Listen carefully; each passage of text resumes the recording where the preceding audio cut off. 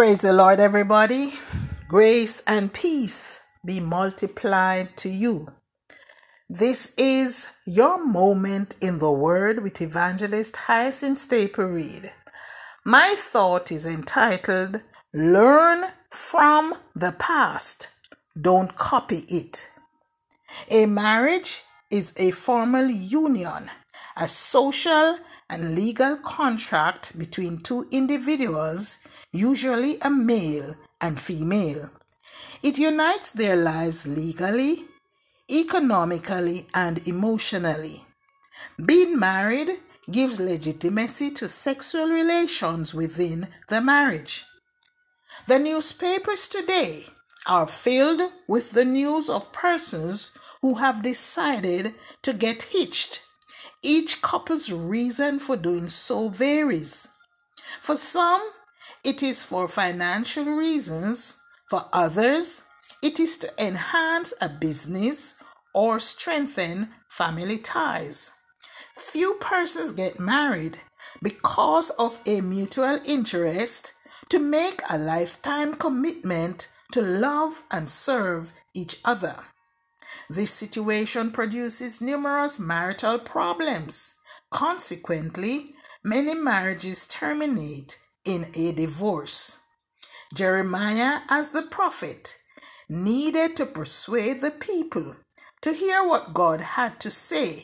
Thus, using a straightforward illustration, he informed Israel about what had gone wrong in their relationship with God. The illustration used was that of a wedding in the desert. In a marriage, each partner makes vows to the other. When Israel left Egypt, the covenant God made with them was in the form of a marriage. He became their husband. They were his bride. Israel and Jehovah, the God who led them out, made pledges to each other. God promised to guard, guide, and provide for them. Israel vowed to obey and honor him. God kept his side of the bargain. But did Israel?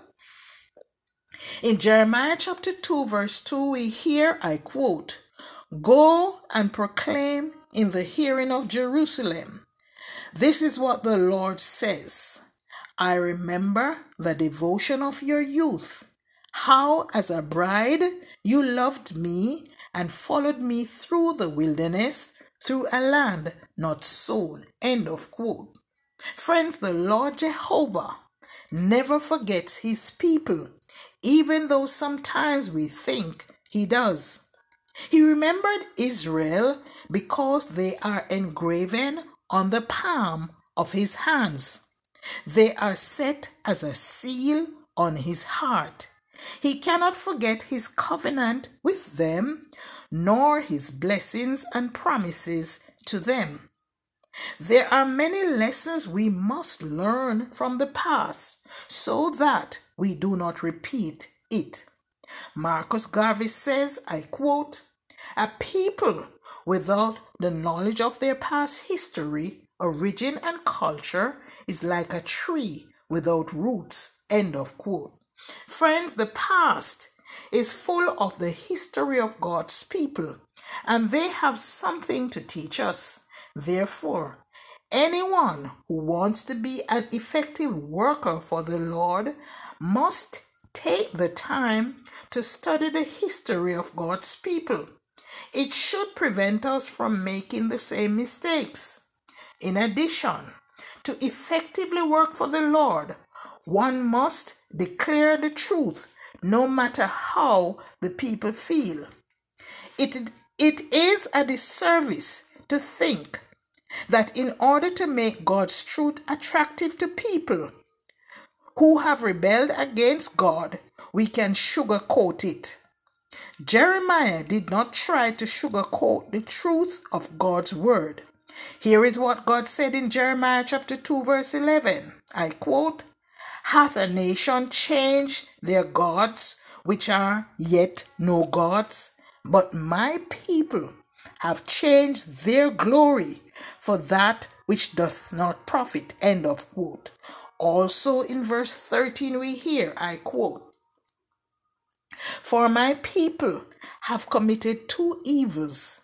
They have forsaken me, the fountain of living water, and hewed them out cisterns, broken cisterns that can hold no water." End of quote. Judah's sin was twofold: her rejection of the one true and living God, and replacing the living God with powerless deities who could not help them. Friends, we must learn the history of Israel and endeavor not to copy it.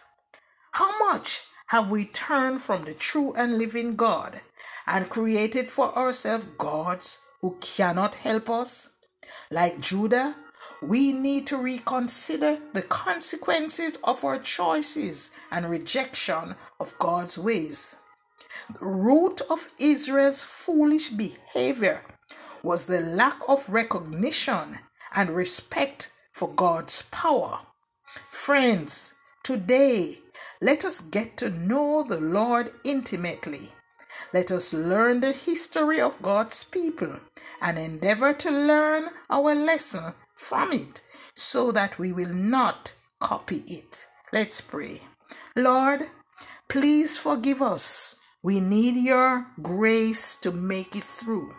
We confess that we so easily repeat the follies of the past.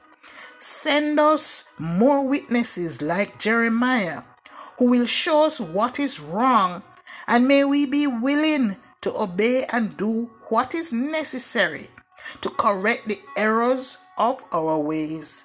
In Jesus' name we pray. Amen. God bless you. Do have a beautiful day. Let us learn from the past and not copy it. Evangelist Staple Reed.